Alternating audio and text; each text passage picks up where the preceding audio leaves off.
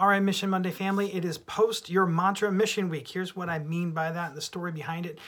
Back in the day when I was a superintendent, I was walking down one of my hallways and I walked by Sandy's room. She was our family consumer science teacher, and she had a sign posted on her door that said, "Life is tough, but good things, so are you." And I don't know why, but I needed it that day. And so I said, let's make that a mission.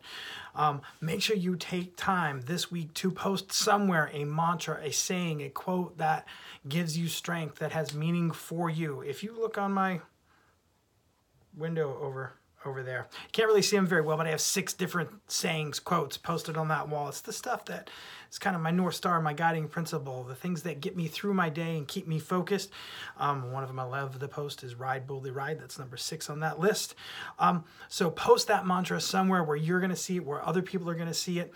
By the way, bonus up on that mission, make sure that you look for other people's mantra posts so you can ask them about them and you can hear the story behind it and find strength in that too, and be ready to tell your story as well. And if you run across me, you can ask me about Ride Boldly Ride and then be ready to give up the next 10 or 20 minutes of your life while I explain that.